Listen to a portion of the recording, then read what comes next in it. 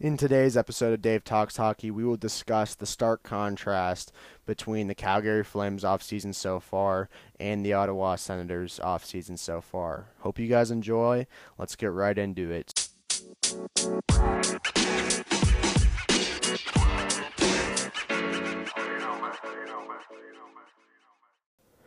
Wow, wow, wow. Do we have a lot to discuss today?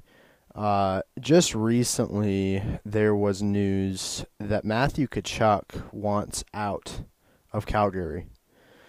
And his reasoning behind this seems to be because of Johnny Gaudreau's departure. This is incredibly saddening news for any Flames fan, and I really don't know what I can say that can remedy the situation or make it any less devastating for a Flames fan right now. When I think of the Calgary Flames, I think of Matthew Tkachuk. I didn't even really think of Johnny Gaudreau. Now, before Tkachuk, yes, Gaudreau, but ever since Tkachuk went to Calgary, he's just been the face of the franchise. And apparently, as some sources say, the Flames offered him an 8-year, $11 million contract with a captaincy promise. I don't know how or why you would turn that down unless there's something in the franchise that is going to be uprooted here in the near future that we are going to find out about and is going to be earth-shattering news. Other than that reason alone, I just don't know why these free agents are leaving. I don't know why these huge guys in Calgary are leaving. I don't know what the reasoning is behind it, but it is getting ridiculous and things are falling apart quickly. I thought of the Flames as a playoff team next year, but now, reportedly they're going to be losing. They've already lost Gaudreau, and they're apparently going to be losing Matthew Tkachuk. That is the top two players in Calgary. Yes, they have Elias Lindholm. Yes, they have Mangiapane. But those guys are not cornerstone players, I would say. Maybe leaning towards Lindholm being a cornerstone player, but not so much on Mangiapane and Backlund and those other guys. Those other guys were top six players, but they were not cornerstone players. You are losing two cornerstone players in Gaudreau and Matthew Tkachuk. And I think this is just the most devastating most damage we've seen happen to a team over an offseason that I've ever known. Ever since, in the 4 or 5 years I've been watching hockey, this is the most devastating news for a single team I've ever seen. And it's transpired in a matter of not even a month. You have Gaudreau leave.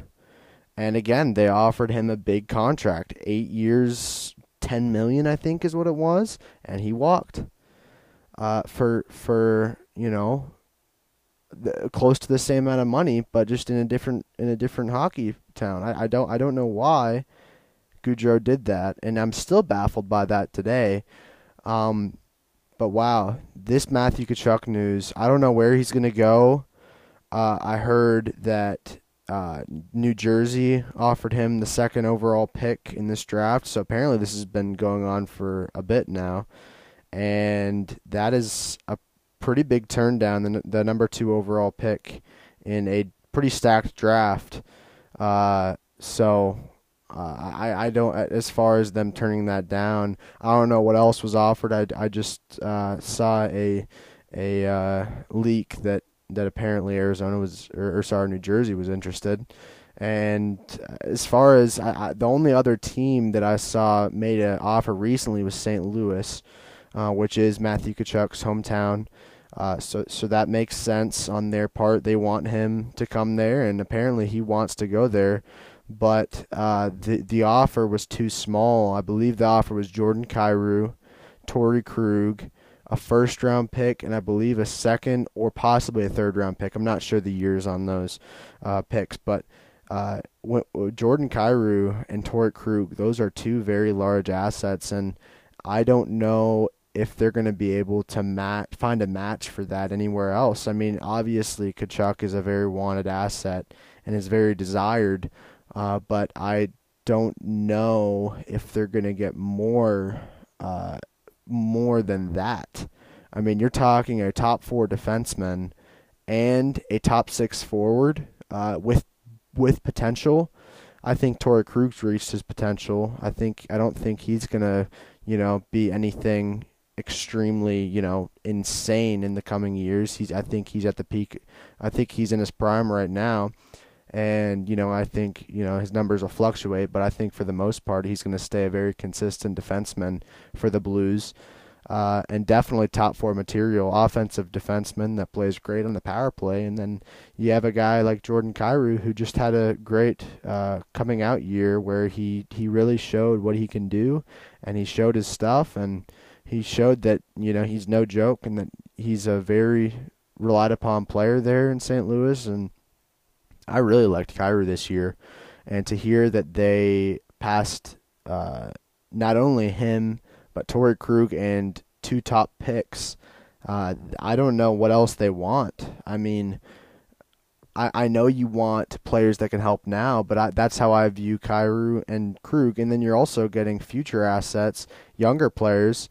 I would accept that trade immediately if I was Calgary, and I wouldn't think twice about it because the guy wants out, and if that isn't remedied as far as a Calgary perspective, you're just going to be getting, if you keep turning down these offers, you're just going to keep lowering, your options for people, what they're willing to give up. And then you end up having a holdout happen, that's not what they want, but you end up having a holdout happen, and, he might go to arbitration, which means he has to sign for 1 year, and it's going to be probably around $8 to $10 million for 1 year. And then after that year, I believe he is an unrestricted free agent. So then you lose him for nothing. So is it really worth, and I believe Kyrou and Krug are locked up as well to longer contracts. So is it really worth seeing Matthew Tkachuk walk in a year's time? Sure, you get him for this year, but what if he wants out next year? And then at that point, you can't get anything for him. But instead, you can take this offer from the Blues, and you're at least cutting your losses. I mean, I definitely think they are still a worse team. But, I mean, at least you just get something.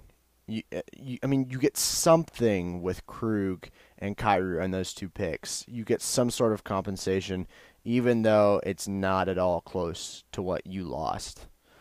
But now, in stark contrast, let's go over to the Ottawa Senators and talk about Pierre Dorion and the absolute clinic he has been putting on for these Ottawa Senators. Wow. Let's get into it. Now, on the other end of the spectrum, we have the fantastic, remade Ottawa Senators team that I see personally making the playoffs next season. And I will just tell you why in 6 names: Brady Tkachuk, Josh Norris, Drake Batherson, Alex DeBrincat, Tim Stützle, and Claude Giroux. I will tell you why I think this team will make the playoffs with this top 6, and that is because they will be a force. Brady Tkachuk recently coming off a 60-point season, 30 goals, 30-some assists, just absolutely smashing it. Josh Norris with just an outstanding breakout year, 35 goals, 20 assists, 55 points. Drake Batherson, another one who had like 50 points, 15 goals, 35 assists, just absolutely killing it. And on top of that, you add Alex DeBrincat, who's coming off a massive year, 74 points, 41 goals, I believe. You're adding a 41 goal scorer, and he's signed 1 year, 6.5 million, not bad at all for 40 goals. And you can expect the same being on a line with Tim Stützle, who also had a fantastic year, 22 goals, 30 assists, something like that, 55 points, just absolutely killed it. And then you also add Claude Giroux, who on another good contract is coming off of a decent year with a horrible, horrible, horrible Philadelphia Flyers team, who was one of the worst teams in the whole league, but yet Claude Giroux still somehow managed to scrounge up, I believe, 50 or 60 points. Just absolutely impeccable on Claude Giroux's part, and again on another good contract. They signed him to 3 years, 6.5 million per. He is entering the twilight, of his career.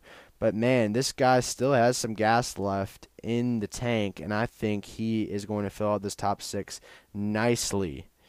Bottom six: Alex Formenton, Shane Pinto, and Matthew Joseph. I really like Matthew Joseph, former Tampa Bay Lightning fourth liner. Just a lot of promise. He also had a big coming out year last season where he really shined for Tampa, and I'm going to be really excited to see how he performs.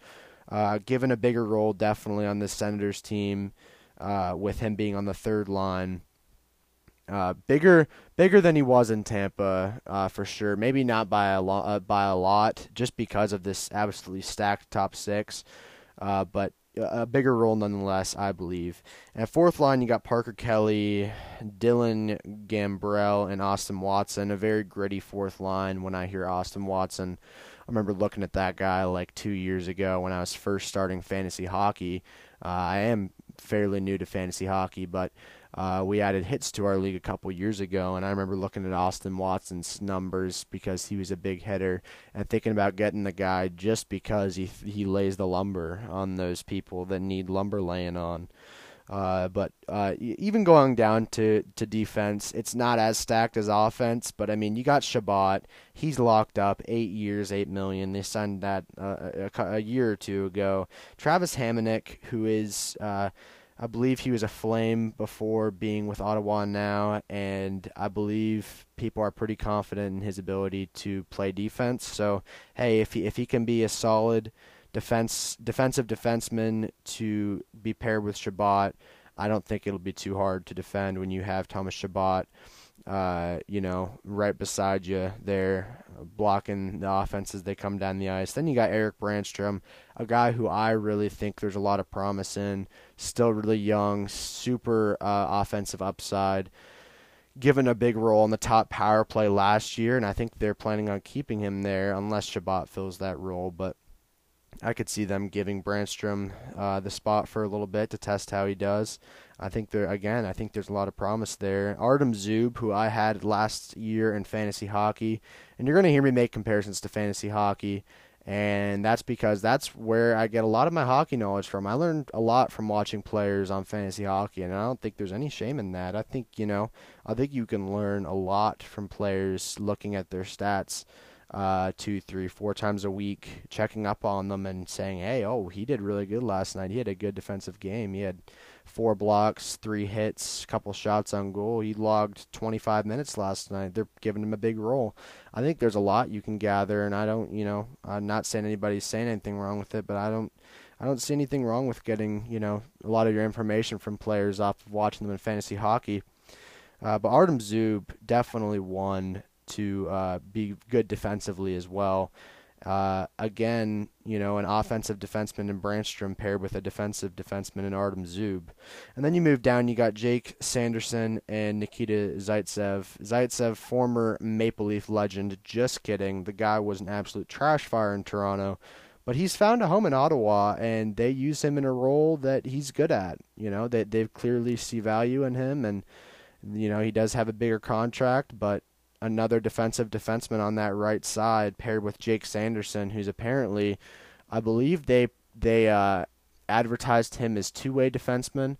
I don't know that for sure, but all I know is he was a top pick in the 2020 draft, I do believe, and he went, I think, 5th overall. A lot of promise there, and yeah, I think he's gonna do really good this year. I think he's gonna show what he's made of, and I believe in the guy. I think he's gonna be a great, third line, third pairing defenseman for the Senators. And I mean, this first power play unit of Kachuk, Norris, Batherson, and DeBrincat, that is just going to be deadly with Shabbat on the back end as well. They are choosing Shabbat, it looks like, and I am using Daily Faceoff as my reference for this. So, I'm trusting them that they know what they're doing when they put these lines together, and it seems legit to me. I mean, they do have Brandstrom on the second power play unit with Alex Formenton, Pinto, Giroux, and Stutzlo. So, that's another good power play unit. You got Giroux, Stutzlo, and Batherson, and Brandstrom, who are going to carry the heavy load for that second power play unit. I don't know a lot about Alex Formenton or Shane Pinto, but them being third liners tells me that they aren't, Claude Giroux and Tim Stutzlo level. But anyway, I'm not going to go to the penalty kills because I think that's pretty much self-explanatory. You put the guys that are good at defense on there, and that's just about it. Going down to the goalies, you just got Cam Talbot and Anton Forsberg. Talbot on a very reasonable $3.4 million for 3 years contract. He is 35, but he's coming off a great year with Minnesota, and I think he will do really good in Ottawa. And, I just absolutely love what the Senators have done in this offseason.